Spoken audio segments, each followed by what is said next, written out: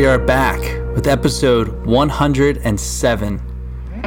My name is Ethan Shalloway. I am joined with Chris Salona for another episode of the Grunge Bible Podcast. Did I already say that? Did I say Grunge Bible Podcast earlier? I'll say it again. Grunge Bible Podcast, episode 107. Thank you all for being here. We're happy to be here as always. And Ethan, how are we doing today? How's it going? Yeah, we're doing good. Nice. Yeah, energy levels are really high. We're recording at the end of the week. It's a Friday. Pretty free day. It's nice out right now. I think it's going to rain a little bit. But all in all, my energy is quite high. I'm feeling really good. And we've got a great episode, so I feel like it's going to be an easy one to talk about. Sometimes we really do, yeah. Yeah, sometimes it's hard to find the words. Sometimes it's easy. Today's one of those days where it should be fairly easy because we love this topic. Yes, because today, April 10th, is the anniversary of Alice in Chains' recording of their Unplugged performance that later became the iconic compact disc and now the iconic live album. So there's no better time to commemorate that than on the day of its anniversary. And that would be 27 years in the past, the time of recording. And if you're listening to this in the distant future, you can do the math yourself. But really, really one of the more fantastic live performances of the era. So we're excited to talk about that. That is one of the many reasons, the myriad of reasons that I am excited today. It's Friday. I had a really good week. I'm feeling good. It's warming up, and we get to talk about grunge rock today. So I'm really, really fired up about that. Yeah, check that one off the list. Hey, you've been doing that a lot recently. Grunge rock. I have been. Yeah, it's been a little bit too often. Maybe I think I need to accrue some penalty time for my efforts. But to the box. Yeah, I'm the man in the box. What can I say? So. It's the way it goes. It's been really solid. We're going to talk about the episode, kind of go through, or talk about the concert, go song by song, and talk about some of the quirks that happened and just why it's such a legendary performance, an important performance. It's really it's of great historical significance. I think when you look back, and the Unplugged shows, just something about the contrast that that these guys played, unplugged, and when you would see them live on the road plugged in, I mean, it was so loud, it was so different, and these were one-offs. So it's really, really special. And I think just like the sonic differences, that creates a big draw, I think, to it. But also with Alice in Chains, the point in time where this one happened, I think, adds to the significance of it because, knowing what we know about the band and where they were at the time and what was going on with Lane and what was to come, I think that adds some, a dark cloud over this one and some added significance that we will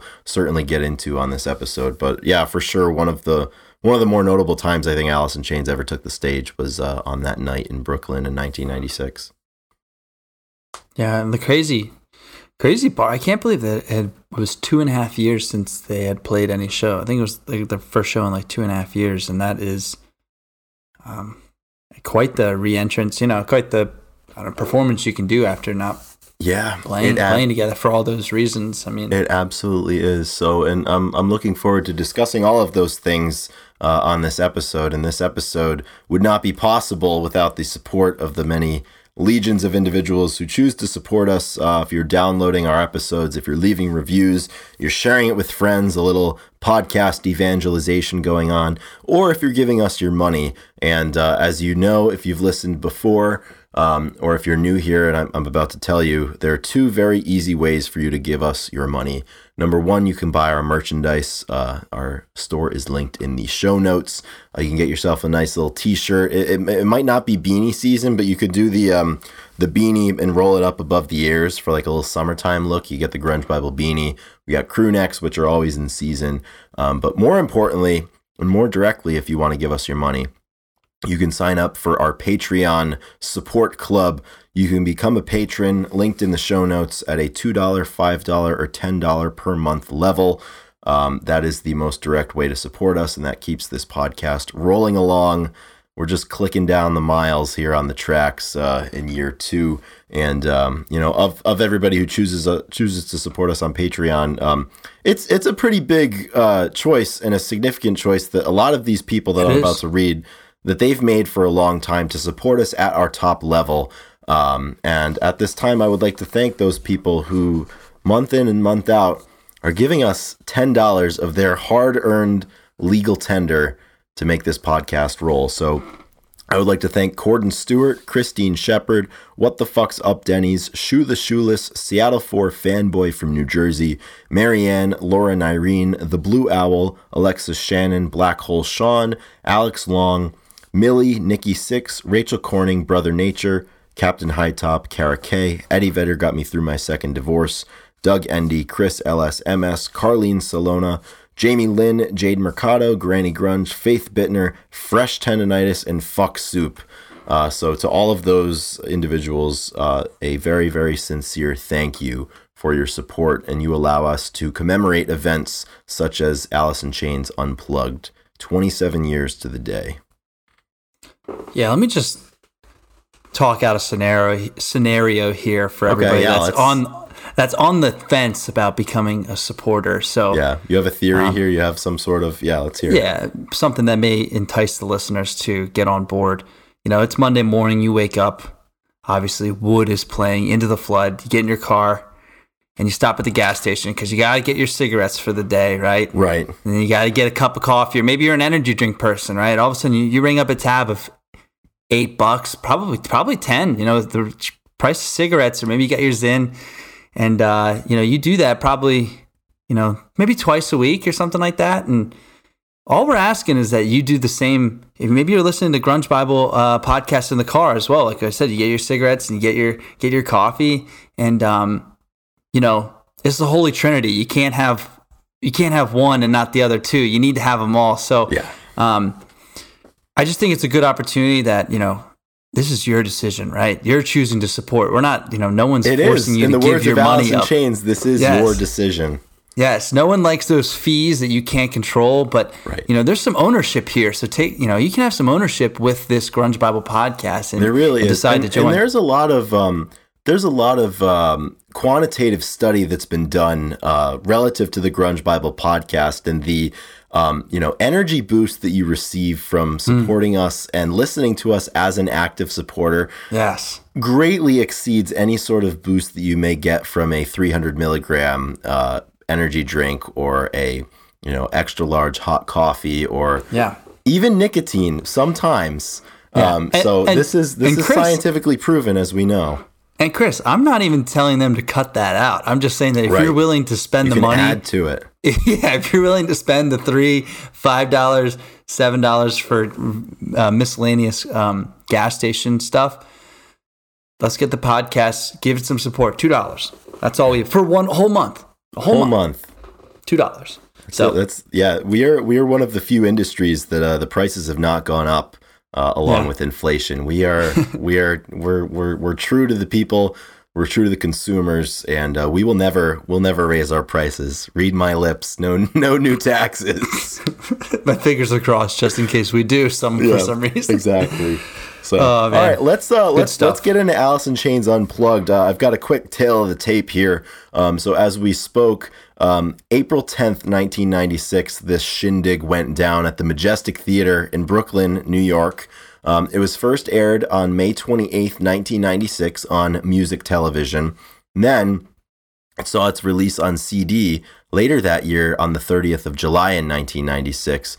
And lastly, in 1996 on VHS, October 8th, 1996, it came out. So, within a few months, they got this thing done. And Ethan, you made a really, really good point that I think is the most significant thing to consider when it comes to the time and place that this happened. This was their first show since they were doing a benefit show on November 7th, 1994. So 2.5 years.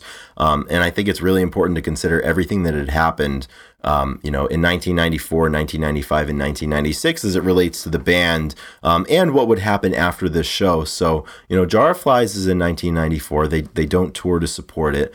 They played a one-off benefit show in November of that year in 94. Lane's struggles with substance abuse have only grown by this time, 94, 95, 96, really harrowing times, and unfortunately a sign of what was to come. But in between that last Alice in Chains show and Unplugged, you had the Mad Season record come out, and you also had the Alice in Chains Tripod record come out. And, all throughout that time, there were some aborted plans to tour, and, canceled the day before different tours that they were supposed to be on. The band was, and they cited, health issues within the band. And I think by that point, the general public had a good understanding of what that meant. Lane was really, really struggling. And the fact that they were able to get it together here to put this show on in April of 1996 is really, really incredible. And it's one of the last moments that we really had with Lane and with the classic, or with the second iteration of the Alice in Chains lineup, after Mike Starr's departure from the band earlier, Mikey Nez taking over. But after Unplugged, Lane only made 6 more appearances with Alice in Chains, all coming in 1996. And the final appearance that he made in 1996 would be his last with the band and be his last in a live setting. So I think it's one of those things that when you look back, the significance of that moment only grows, because we know at this point how the story ended for that incarnation of the band, and how Lane's time here came to an end. A lot of the things that made it so difficult for him, even to get on the stage for this show, ultimately ended up being what did him in. So I think looking back for me, and I want to get your kind of overarching emotional reaction to this performance, there's just that cloud over it, and just that aura of sadness, that you feel it's the end of something, and you can feel it when you listen to it, and you can see it when you watch it all these years later. Yeah, my as I watched it back, I kind of went through each one, but took particular notice to the beginning and the ending. And in the beginning, obviously they come on and Jerry is starting up the song, and then Mike Inez comes on and starts playing some bass, and Lane's the last one to walk on, and he's got his dark shades on, and like you said, obviously this was played in a theater, and that is the best way to describe this whole thing. I mean, it really is. It's a performance. It's not just like a rock show or whatever. It's like theatrical the way they do this, and it has so much emotion tied into it. And then same when they're ending, it's they're hugging each other, and it's if you could tell it was a success, and it was just an emotional release for everybody in the crowd. And it's just different. It just feels so different. It's like I said, it's very raw and emotion filled. And I think the best word is, like I said, theatrical. It really does all of those things. Just how actors are proud afterwards and take a bow. I feel like that's how it was received by the crowd. And, it was really good. Yeah, and something that I think we don't take into account, being the ages that we are in our 20s and not having been alive to consume this at the time, something that we forget about is just the contrast that this show represented. I mean, this is the same group of guys, with the exception of the Switch on bass. I mean, the shirtless facelift era, just in your face, this visceral pounding energy on stage, loud in your face. And they cut Sap and they cut Jar of Flies in the studio, which is another side, but not having played those songs that much live, and certainly not in a setting where the focus was almost on that other side of Alice in Chains, where people were able to buy a ticket or get a ticket and go and see it live.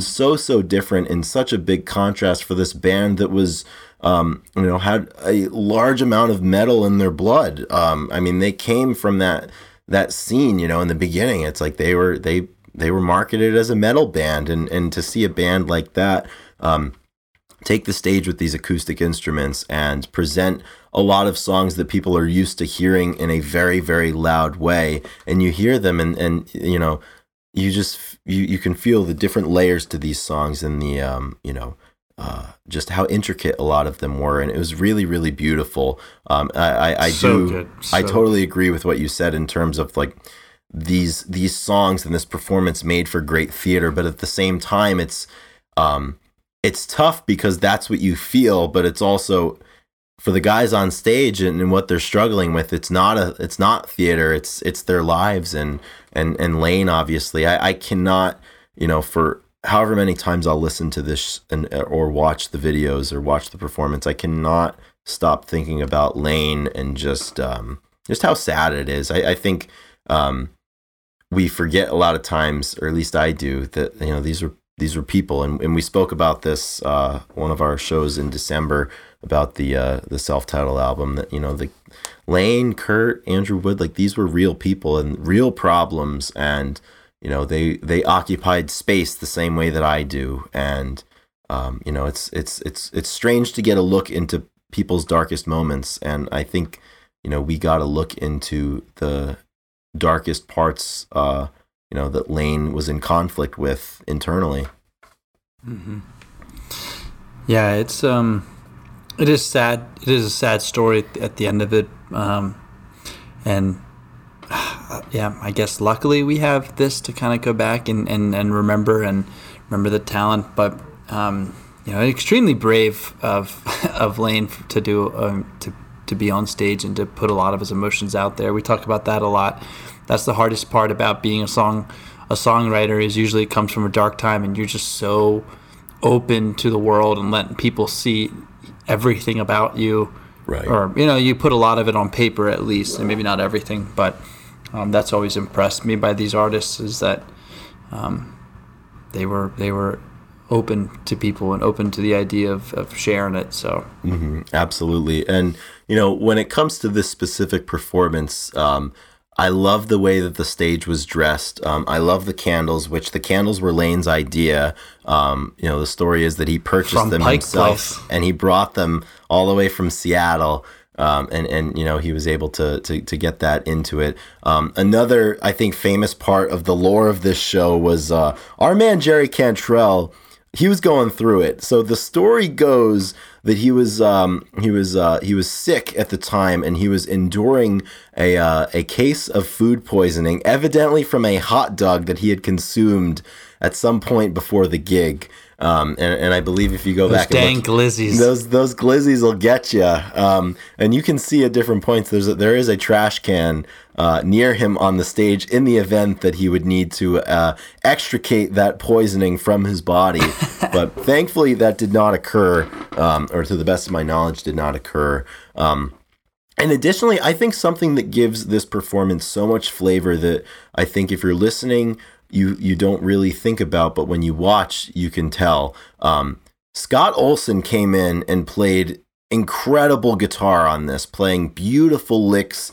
He played some lead guitar, he played some rhythm guitar, and he just added such a unique flavor, I think, that you didn't get, because Alice in Chains, they're a 4-piece band, and then when you add that second guitar in, it gives Jerry more space, and it gives that second guitarist, Scotty Olson, it gives him space to operate. And I'll tell you, some of the work that they did, and some of the licks that he added to songs like No Excuses and Got Me Wrong, for me, really put a lot of these performances over the top. And they're the reason why for a lot of these songs, their performance that day at Unplugged are much more interesting for me to listen to sometimes than even the studio recordings.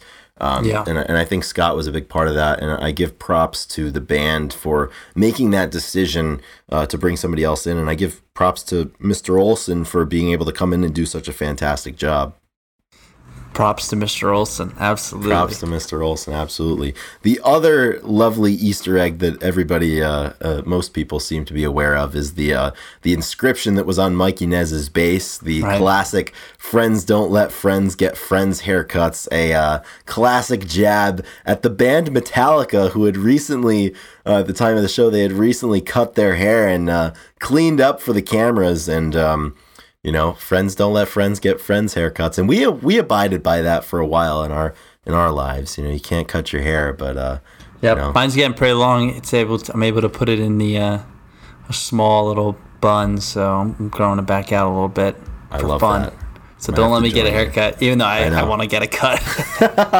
It's the internal struggle. It happens in all of us. Dude, it really is, man. Yeah.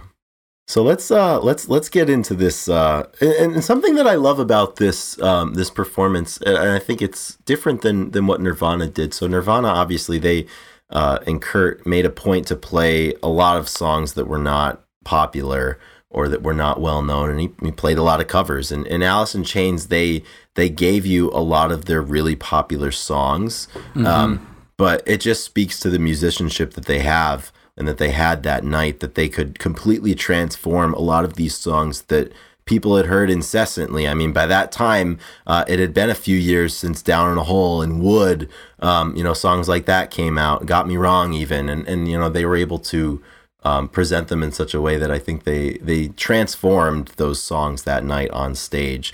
But right from the jump, and you mentioned this at the beginning, they start with Nutshell, which is an absolutely just sobering way to start this, especially with the fact that the band's coming out one by one, and then Lane comes in right before right before the vocals start. Like he just gets to his seat in time, to hit that "We Chase Misprinted Lies," and obviously the whole crowd erupts. And I mean, to start out with this song, I think it's such a statement for the state of affairs that the band found themselves in at that time. And this one having come off of Jar of Flies, you wouldn't have seen this at an Alice in Chains show because there weren't any. So for this to be the first live performance, for all intents and purposes, of a lot of the songs that you heard on Jar of Flies, I mean, Nutshell, I mean, this is the definitive version, undoubtedly. Yeah, and I think them picking this to be the opening song, I mean, you could have closed with it or maybe put it in the middle, obviously, but it is such it really sets the tone that this is what we're going to do. This is kind of how it's going to go. And just the instruments throughout this whole show is just incredible. And we're going to talk about that. Like, obviously, all the guitar work, Sean Kinney on drums, we're going to talk about him a lot. I already know that. We are going to talk about him a lot. He's just so good. I mean, they really were on in a beautiful way. And then, of course, Lane and Jerry harmonizing the whole time. And so this one was good. You guys know that we love Nutshell a ton. So, right.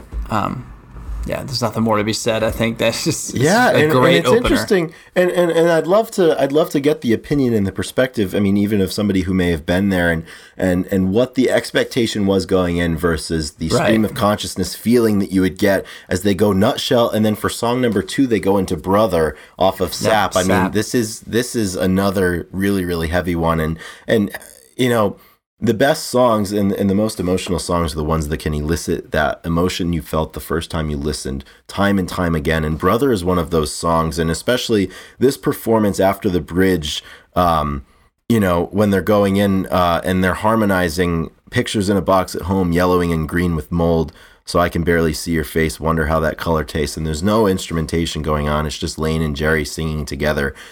Absolutely chilling. And the vocal play that those two had every time they took the stage, in sickness and in health, is just absolutely unbelievable. And the fact that Lane, and this is true of the subsequent performances that he gave in 1996, I mean, really not well, a physical, shadow of his former self because of the addiction that he had been struggling with for so long. Despite all of that, his ability to perform and to perform so well, I will never understand. It's otherworldly. It's so impressive.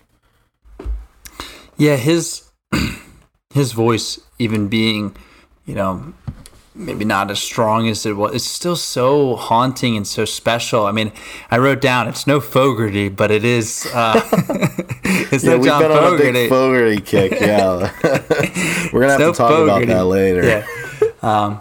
But yeah, he this is another beautifully arranged and executed song. Kenny just bringing a beautiful beat the whole time. Man, the acoustic solos that you get throughout this time are just so good. The way they bend, the bending of every string, and it's so AIC. Like, it is so good. And the room that the drummers had, because that space is not occupied by these loud guitars plugged into, Marshall half stacks. I mean, these are, it's subdued, and I'll tell you, the next song. No the excuses. Sean Kinney's drum intro on this is so amazing. Good. It's better. I love how echoey it is and poppy it is. Like, not pop as in the genre, but like it's popping, like pop, pop, pop. Yes. How it is on Jar of Flies. But I mean, this live is just incredible. And I think that, like, when he starts, it's just so clever to me. It is. And when he starts No Excuses, here is the third song, it kind of, I think, breaks people out of that just like somber, reverent mood that you must have been in after hearing Nutshell and hearing Brother and seeing the band walk out there. When Sean starts going, it's so good. And like I said, Scott Olson, the lead guitar and the licks that he provides, just everywhere in the right spot for this one. And No Excuses is just. I saw a great. It's amazing. I was looking through some of the comments and stuff, and everybody was mentioning Sean, and like everyone. And I saw one that was great. It's like he shows incredible restraint and emphasis at the same time. Yeah, and I loved it because it's exactly it. Like the way that he crescendos and kind of pops at the right time, good accents, and then brings it back down. He plays soft. It's just restraint and emphasis. Yeah, these are skills that not everybody has, and not everybody is even able to attain. It's very similar, Ethan, as a javelin thrower, the dichotomy of having to be so patient with part of yourself, but also so unbelievably aggressive at the same time. And that is a very difficult thing to do, especially in this setting. I mean, an unplugged setting, because it's so unforgiving. I mean, you've got to hit everything just right. And it just speaks to these guys are professionals. I mean, continuing on with the athletics metaphor, I mean, the best basketball players, you put them at the free throw line, they'll make, hundreds of free throws in a row, or, they'll make, 497 out of 500 of them. I mean, that's what these guys do. This is their job. They are professionals. And when they're in those high stakes situations that could be a little unforgiving, I mean, they just nail it. And that's what they all did here.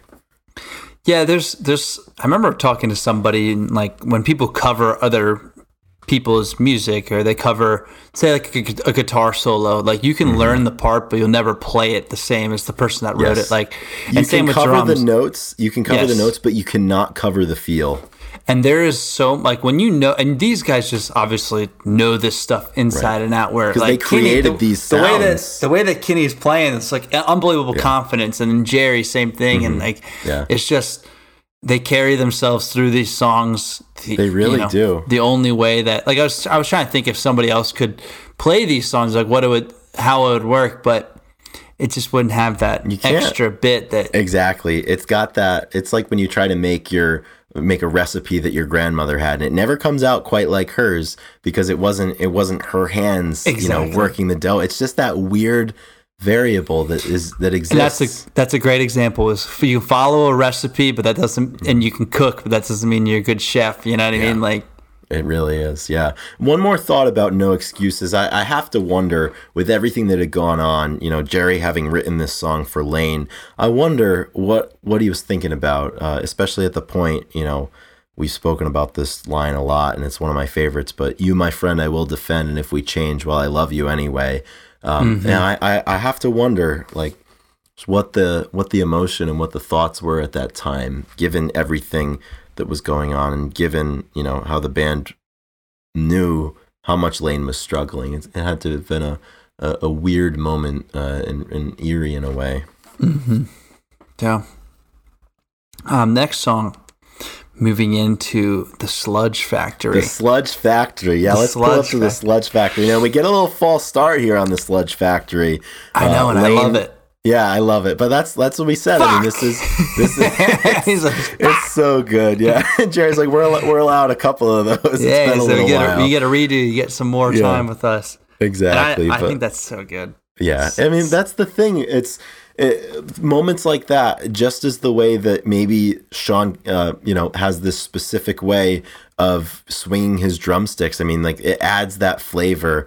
And it, they're professionals, but they're people, Well, and this is the theater side of it too, where I was like, you watch it and it's like there's some crowd interaction going on. They kind of talk a little bit, and then they go back into it. It's obviously it's not planned, but you could almost say that it was. You know what I mean? Like, it's all part of. It all fits into what they do.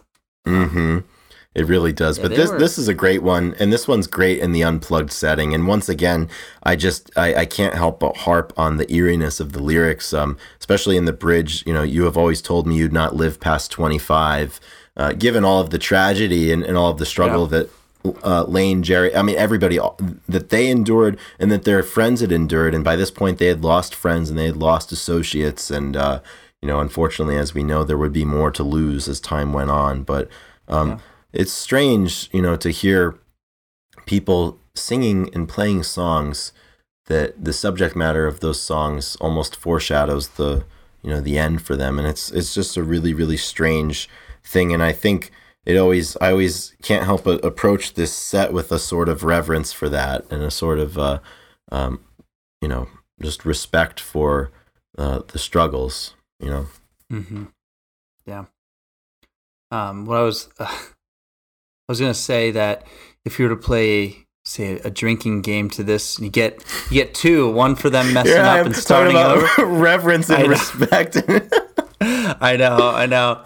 That's all right. But Mike Inez, I know Mike Inez also lights up a cigarette during this one, so you get to drink for a cigarette on stage. There you go. That's absolutely fantastic.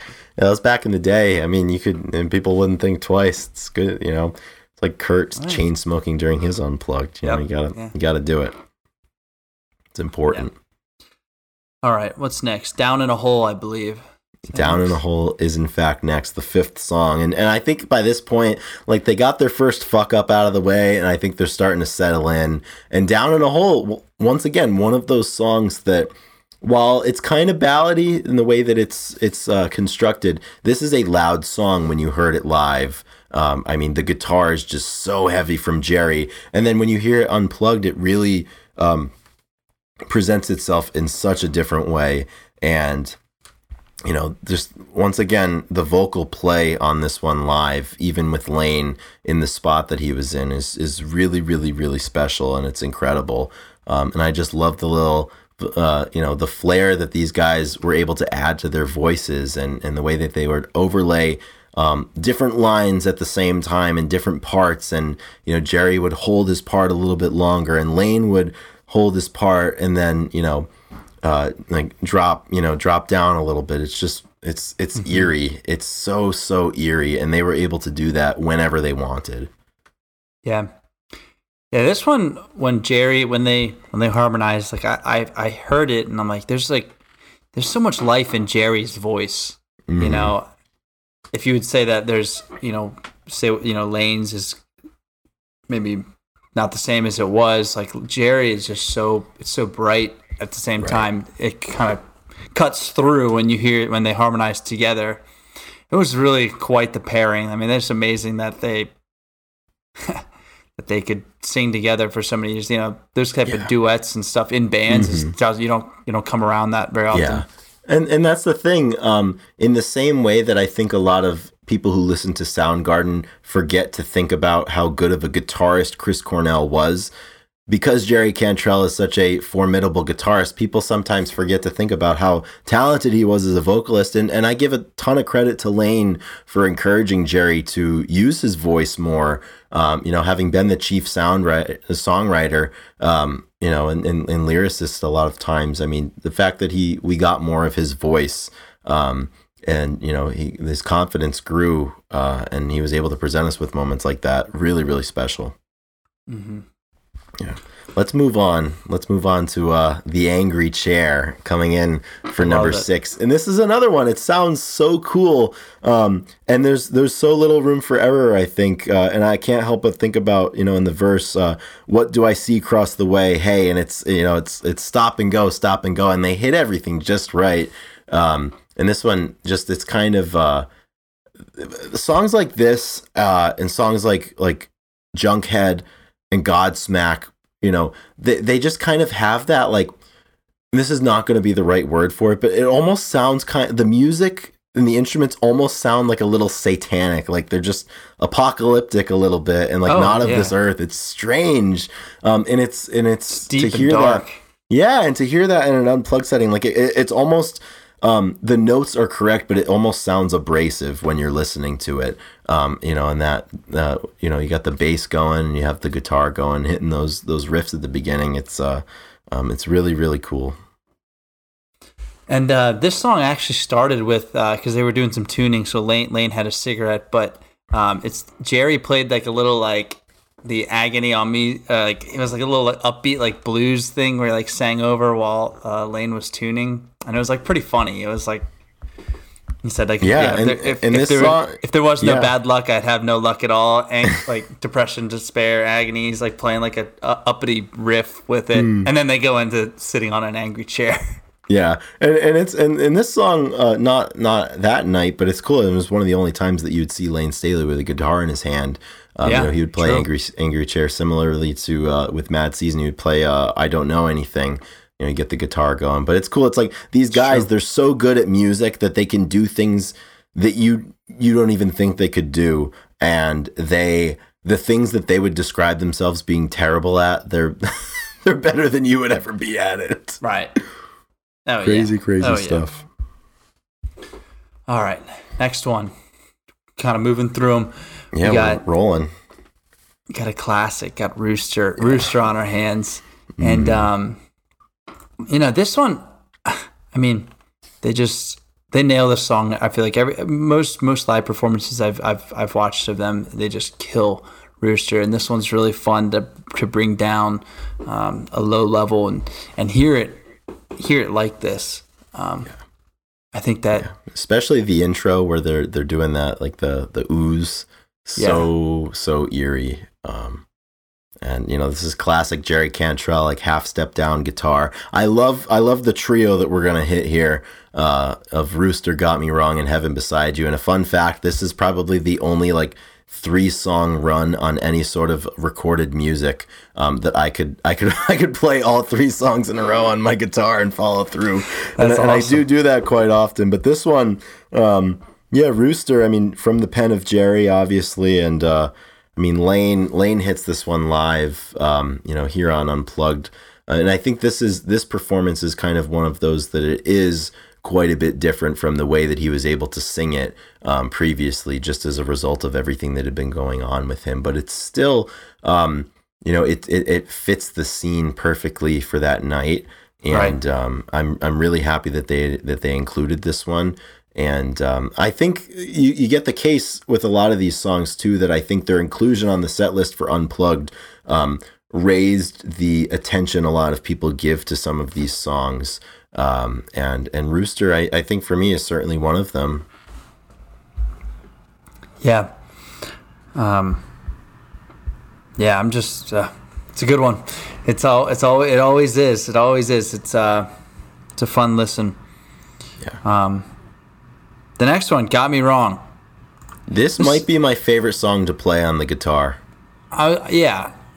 Why so? Why do you say? It's just because of because you just like, one, it's easy to play. Number two, as a testament to the to the guitar work and their creativity, it's easy, but it sounds so good that like you might not think that it's easy. And it's just so. I love playing it too, because like I'll throw on the unplugged version of this and like I'll just listen along as Jerry and Lane are singing. Yeah, and it's just Scott's playing the pick. Scott Olson. I mean, the lead guitar that he played over this and the little licks that he included, especially at the end, like right before the song comes down, and the drums come down right at the end. I mean, he's just hammering this lick out, and it's so good. But this is some of my favorite harmonization that Lane and Jerry ever did. When they're hitting those wrongs and they're hitting, and everything builds, then it stops, then Jerry hits something's got to turn out right, and then they go right back into it. This is just masterful songwriting and masterful performing. That's the word that I wanted to say. Yeah. Yeah, this is a fun one. This one's really, really fun. And he's right. Something's got to turn out right. Yeah, it's so hard to rank this. Like, you know, if you were to try to rank and say, like, because you could easily say, like, oh, this one is like the best of the night, but you could say that about literally anything. So it's just so fun to go through and listen to you just watch the performance and enjoy it. And every song has something that is special. Next one, Heaven Beside You. Another great Jerry intro playing. Everybody kind of comes in behind him. And this one's cool too because at the time, Heaven Beside You would have been the top hit off of their most recent record, off of the Tripod album. And this was the first show that they had done after that record had come out. So I think this might have been one that at the time people were looking forward to hearing live. And I love this song. I think this song lends itself better to the studio version because like the sound levels change on this song, and I think the electric guitar is so integral to how I hear the song. But still, when it's performed here, it's so good. And you know, as I was saying, it was a really cool opportunity to hear a song that hadn't been in existence for that long. So there were, you know, you could count on one hand the amount of times that you had a chance to hear something like this with Lane being in the band. That's very true. So you think about if you go to see a show and you want to see certain songs or certain anticipations. Now, to be fair, they haven't played in a while, but so probably excited to hear anything. But this one probably was at the top of a lot of people's lists. Yeah, as well as Nutshell, the stuff they'd never heard. Right. And speaking to the lyrical content of this song, this is a Jerry song about his girlfriend or ex-girlfriend at the time. I just love the bridge, how it starts. So there's problems in your life. That's fucked up. And I'm not blind. Like, I just picture like anybody in your life that you're over and they're trying to come back to you. It's like, all right, like you got problems. Like, it's fucked up, but like, that's it. That one's always kind of stuck with me, especially on the studio version. Like, you just hear this kind of, like we were saying, that abrasive sounding notes in the background, and then you just hear Jerry kind of like transmitting through, like, so there's problems in your life. That's fucked up. I'm not blind. I'm just really see-through, faded, super jaded, and out of my mind. Oh my God, that's so. And I love when Coldest I'm down winter in blue. Chill. Yeah, man. Do what you want to do. Go out and seek your truth. And when I'm down in blue, rather be me than you. I mean, that is the ultimate line right there. But yeah, this one's really cool, and it is super groovy during the chorus. I mean, they get going, and like we were saying with the drums, they've got a little bit of swing to them. You know, it's really cool. Sean Kinney, man, dude, underrated. It's funny, every time we talk restraint about and emphasis. Yeah, man, it's crazy. So every time we talk about a Soundgarden or a later Pearl Jam record, we always just end up turning it into a Matt Cameron fest. Like, Kinney Fest 2023 is officially on. It starts today. It's amazing. Like, he's incredible. I mean, like, he really is, dude. He's so stoic back there, dude. He's in control. Like, he really he's got that like long face. He's just it's fucking Stonehenge, perfect. Dude. He's just he's the king. Stone man back there. I love it. And I love at the end of this performance, Lane butts in and he's like, I would have to say that this is the best show we've done in 3 years. And then Jerry's like, Lane, it's the only one. Oh yeah. These guys are great. Never devoid of a sense of humor. Yeah, they were on point. All right. Next song, pretty lackluster song. We don't really talk about it all that much, so I don't know what you want to say about Wood. You know, I have one thing to say. What's that? To start this song, hello, Mike Inez. He brings this one in. Hello, Mike. Dude, I love that shot of him just hammering the bass intro to Wood with the "Friends Don't Let Friends Get Friends" haircuts underneath the sound hole. This is a great one. Obviously, I don't even. Do we have to talk about Wood? No, that's a say. No. It's great. It's good live. It's good acoustic. I think the ending is great. It's good for breakfast, lunch, or dinner. I mean, snack time. You just turn to Wood. It's our number one in our top 100. So exactly. Which that's the episode right there. That's our magnum opus. That's the headline. Yeah, that is. So it's interesting. So we're 10 songs deep into this set list now, and We're all just of getting these started. songs, yeah, all of these songs are of particular importance, and I think they would be recognizable. And then they throw in frogs. Yes. So what do we think about frogs, Ethan? Believe it or not, it's pretty haunting. And again, this is one of those things. I don't know. Sean plays a very subdued, like it's very low level, but it's a pretty intense like beat that he does throughout the whole song, and it's very haunting. And I think it's like 7 minutes. It's like a 7 minute song that it goes on for a bit. Yeah, and it's an underrated gem to this concert. I think it's really good. Yeah, and this song's fucking sad. It is very sad, and it's like I said, it's very. I don't know. I think they put it in for a reason. I don't. Mm-hmm. I would love to talk to them about talk to Jerry about like what their goal or what their idea behind and the performance and the set list and stuff, and hear what they had to say. That'd be really cool. And just like the chorus, like it's like that lamentation, like why does it have to be this way? Yeah. Be this way over and over, and it's kind of like an acceptance of like it. It is. Yeah, it is this, and it's gonna be the downfall. Mm-hmm. And a child sings an unclaimed tune. Innocence spins cold cocoon. Grow to see the pain too soon. I mean, you can't get. You can't get more blatant than that. Show me young, I'm raped. I've shown my fate. Yeah. Like it's one of those moments where I think like after the set list gets going and they're hammering away, and then similarly to how they opened with Nutshell, they put frogs in here to kind of it's such a blatant reminder of the stuff that they're dealing with at the time. And I am glad, obviously, having just recently, I was joking about the fact that it was included, but I mean, this one needed to be there, and the fact that it's there, and Lane, like you said, this one's really subdued, and it gives Lane space to sing and to do what he could at the time. And I think this one, almost just as much as Nutshell, is a encapsulation, I think, of that time and place that the band had found themselves in April of 1996. Yeah, and in the last minute and a half, Lane, he starts talking to like a voice box, I think, or something like something, and he said, "In August I turned 28. I'm still young," and that's interesting. Interesting that he says that and brings that in, with all the past people that passed away at 27 and whatnot. So yeah, it's a dark song, but it really is. They did it really good. Like, it's dark music it's one of those things.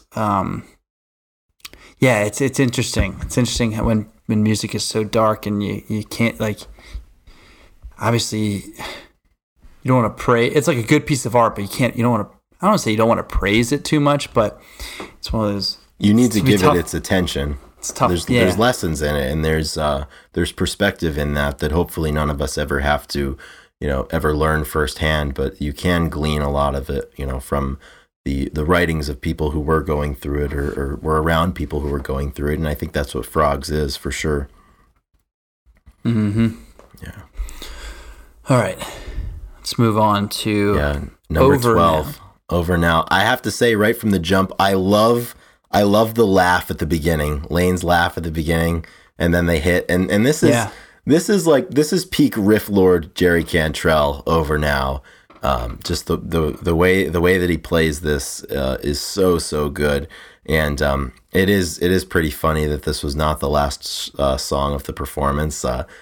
It's over now, but I mean, Ethan, we really like this song. We've quoted "We Pay Our Debt Sometime" many times back and forth, but an underrated part of this song, I think, is just the instrumental outro and how it kind of really slows down to a halt. It's like a come down, and like you've used the last bit of energy and you're just kind of like falling back to the surface with this one. Yeah, this is well placed. I think obviously it could be the last one, but it's kind of fun that it's right before. And again, you guys just deliver all the time. It's such a good performance. Yeah, no doubt. it really is. And thankfully that was not the last song. I love I think the Over Now was taken out of was that one on the album, or did they pull that one off? Didn't they? In the I don't recall. From the TV performance, there were a few that were moved in and about. And this last one, I don't believe was included, which makes a lot of sense why it was not included because it's The Killer Is Me. I just love when you watch this one. It's really funny. Lane's like, "Thanks, I think that's it," and the crowd obviously starts booing. And Lane's like, "Hey, fuck you, man." And then I think Jerry comes in and he's like, "This is something that we were screwing around with at sound check. I think we'll give it another shot and see how it sounds." But then he does this little like really funny satirical thing about politicians and senators. The senator don't like no woman. He prefers young boys in leather. Yeah, and he hits that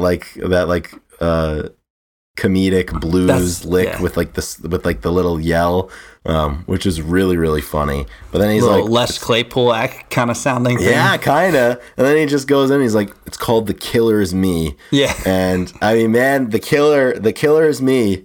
This one's great. This one's also fantastic to play because it's incredibly easy.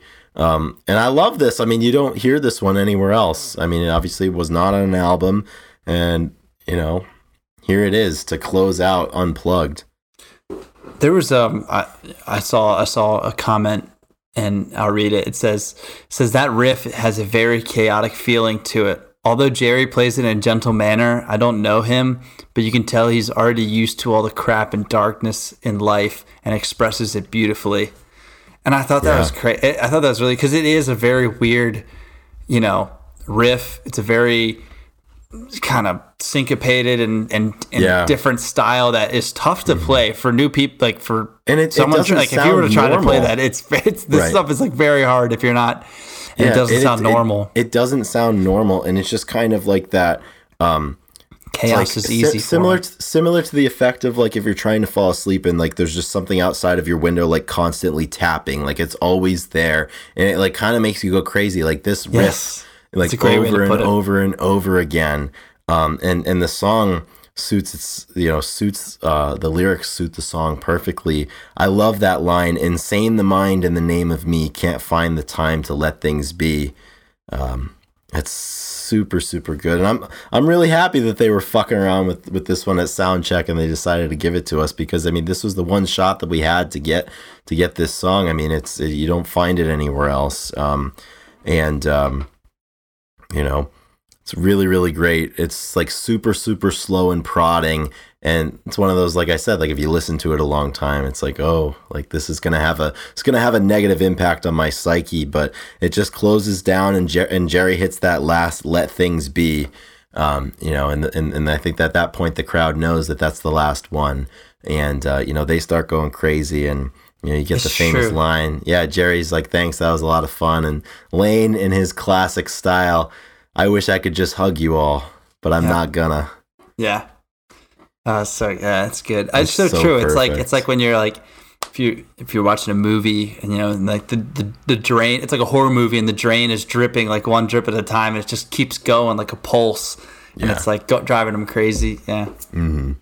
Yeah. This. I mean, it was a perfect end, and like Lane just had that wit about him and that like kind of like wry, like comedic nature to himself that was seemingly with him, even at a moment like this. And he's just like those moments where you catch him smiling throughout the show. And those are some special images to be able to look back on. And it's a really special night to be able to look back on.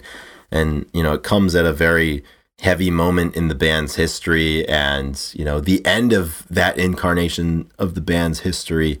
But what a in the midst of all of that struggle, like what a triumph it was to be able to put this show on and to be able to perform the way that they did, and as fans, to be able to have that gift and that show to have as a memory of what this era of the band was, is something that I try not to take for granted, however difficult it is, because we're around this music all the time. But it shouldn't go unnoticed how special it is that this actually happened.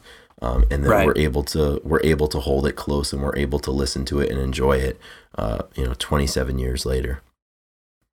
Absolutely. And it's fun to be able to talk about this, go back and listen with intent. Like you said, you have a good reason. We have a good reason to go back and kind of like, pay attention. And yeah, man. And man, what it would be like to be. I mean, I hate to say this. Like, I wish I was there. Like, I couldn't imagine being there. That phrase gets thrown around a lot, but like this is one where it actually.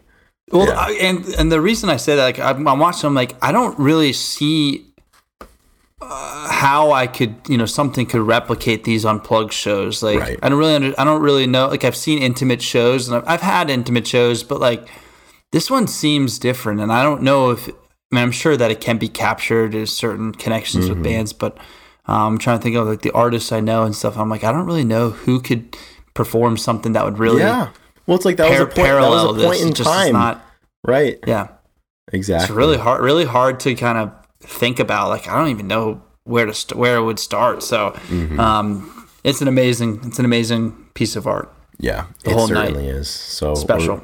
Very happy that we have this one, and we're very happy that the calendar was kind enough to give us the anniversary of this on a podcast release day. It was a no-brainer to choose that as the subject for this week's episode. And Ethan, it's funny because we came to the conclusion to do it, and then we found out that it also was the date. Yes. So we didn't even really go to the calendar first, which it was I perfect. love. Yeah, Ethan was like, let's do one of the Unplugged, and we're like, all right, like let's do Alice. I mean, we've been heavy in the Alice in Chains for some time now, and we haven't done a proper episode, and just by happenstance, it turns out literally the same day that's coming out. I couldn't believe it. So that was great. My one closing question as it relates to the Unplugged world, Ethan, should we do Grunge Bible Unplugged? What would we do? What would an just use our version of the podcast look like? We would just shout our laptop mics. Yeah, we would. We use shitty microphones. I would do it. Or we just get together on the same laptop, like in a park, and like no sort of sound. Yeah, it's unplugged. I'm in, dude. I would love it.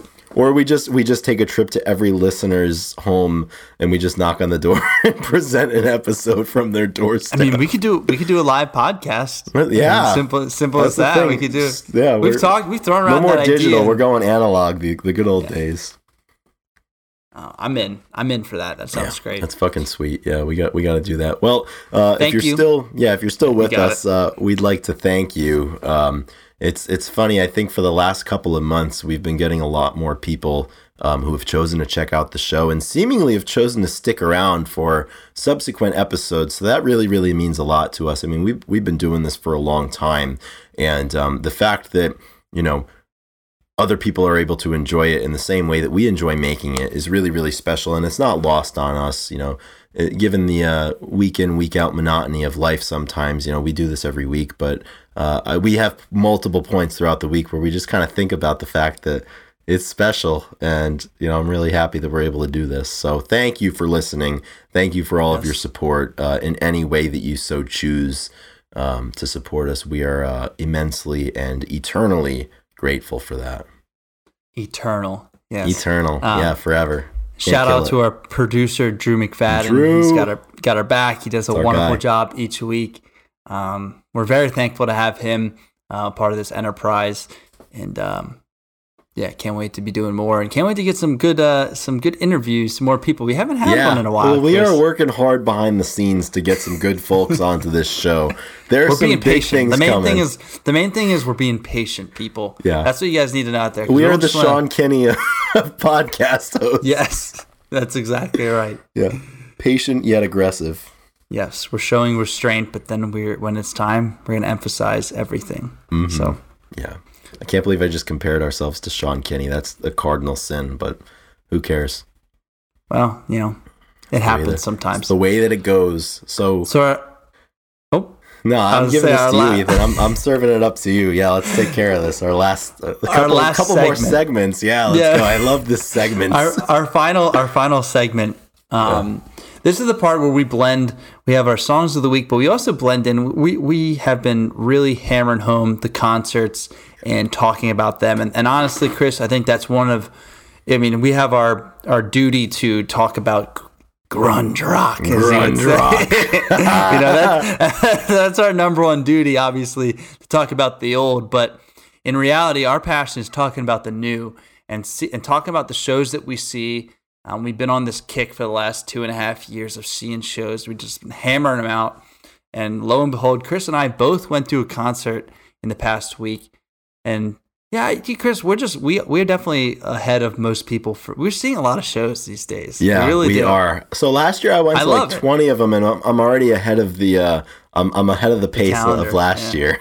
And last year was a big PR, so I get really PR this year if I try to. And I think I might try because they're fucking fun and they're cool. They are. They're really cool. They are really good. So I'll go first because mine happened earlier. So mine happened last Sunday. I got some merch on my head. I'm wearing a goose hat. The goose is loose, Chris, and we've talked about this. They've came up on the pod, and they are a jam band that has been, I think, what's the word I'm looking for? They've been the predecessors to, the Deadheads and the Fish. Well, predecessor means before. Oh shit! Yeah, not the predecessor. Whatever the opposite of predecessor is. They've been anointed the second wave of the jam band. Yeah, not predecessor. Sorry. That's all right. Classic. And what are you gonna do? But I feel like I've been listening to them, and I feel at home with them. So I've been kind of slowly getting dipping my toes in. I'm feeling really good. So they came through town and played at Avondale, and went with 3 good friends, and actually during the show, somebody had called in basically Milo some fast food chicken tenders.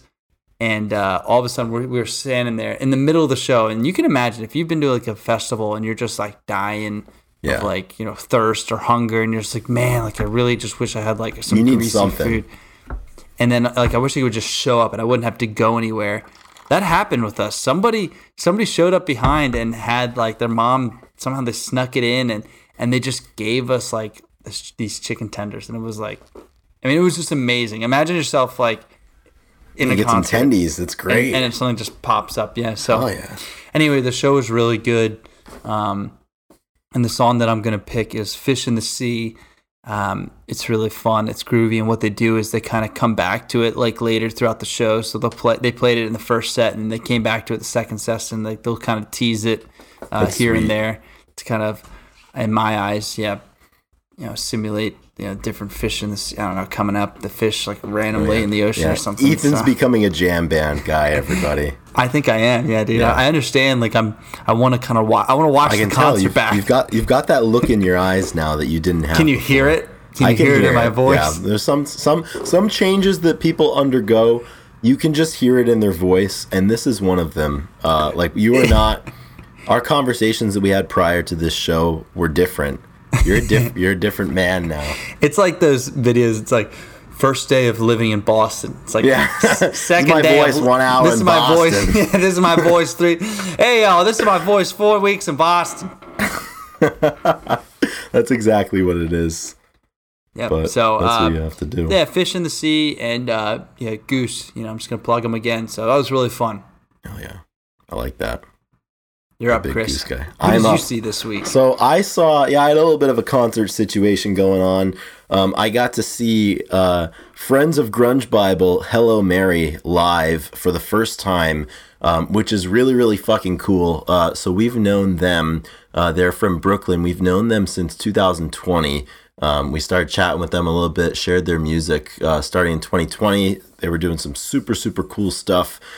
So between then and now, they have just fucking put the work in. They've gotten so good. They're signed. They're on French Kiss Records. They played KEXP with Cheryl Waters, which I'm very jealous that they got to speak to Cheryl Waters. They just put out their first full album, and they're touring. They played. They played a bunch of shows earlier this year at, I always mix South by Southwest and Austin City Limits up. Austin City Limits just happened, right? That's the one. I thought whatever one of those just occurred. They played a bunch of shows there. They're supporting Deerhoof on a tour recently, and then they're going back out on the road this summer. But this is the first time, on the tail end of the panty, we've been able to meet. So I missed them when they came to Providence last year, but I was not going to miss them. They were the second band up last night when I saw them, and they were just absolutely incredible. And afterwards, we got to finally meet in person, which was really cool.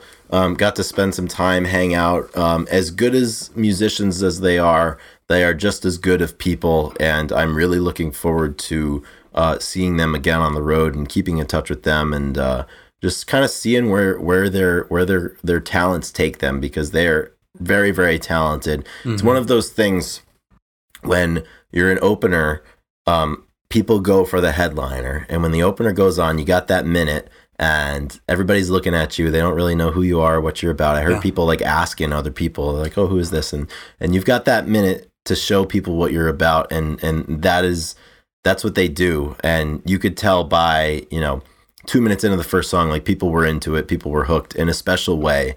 Whatever that is not measurable, those intangibles, as a band, they've got it.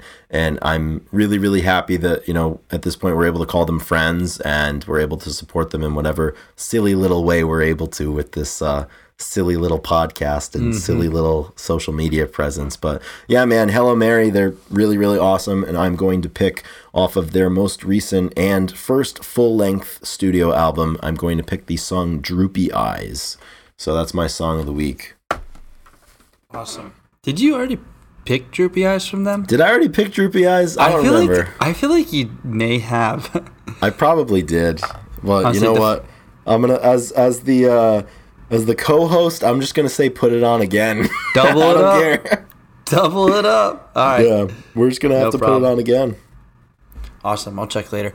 Yeah. Awesome. Well, that concludes this week's episode. I am jealous that you got to see them. I'm trying to think of other bands that we've been able to, and meeting up and seeing them live is so fun. It's been tough. There's been a lot of opportunities that we just missed out, like a few in LA that we just missed. So yeah, that's really special, and that's what we live. That's why we do this, Chris. Let's be real. It is cool, because it's like, you have a common passion, and what little things we can ever do to support people like that, we're happy to do it. And that's what it's all about. It's about making friends and sharing and cool stuff, and we'll make the friends, and they're making the cool stuff. So we'll call it even, right?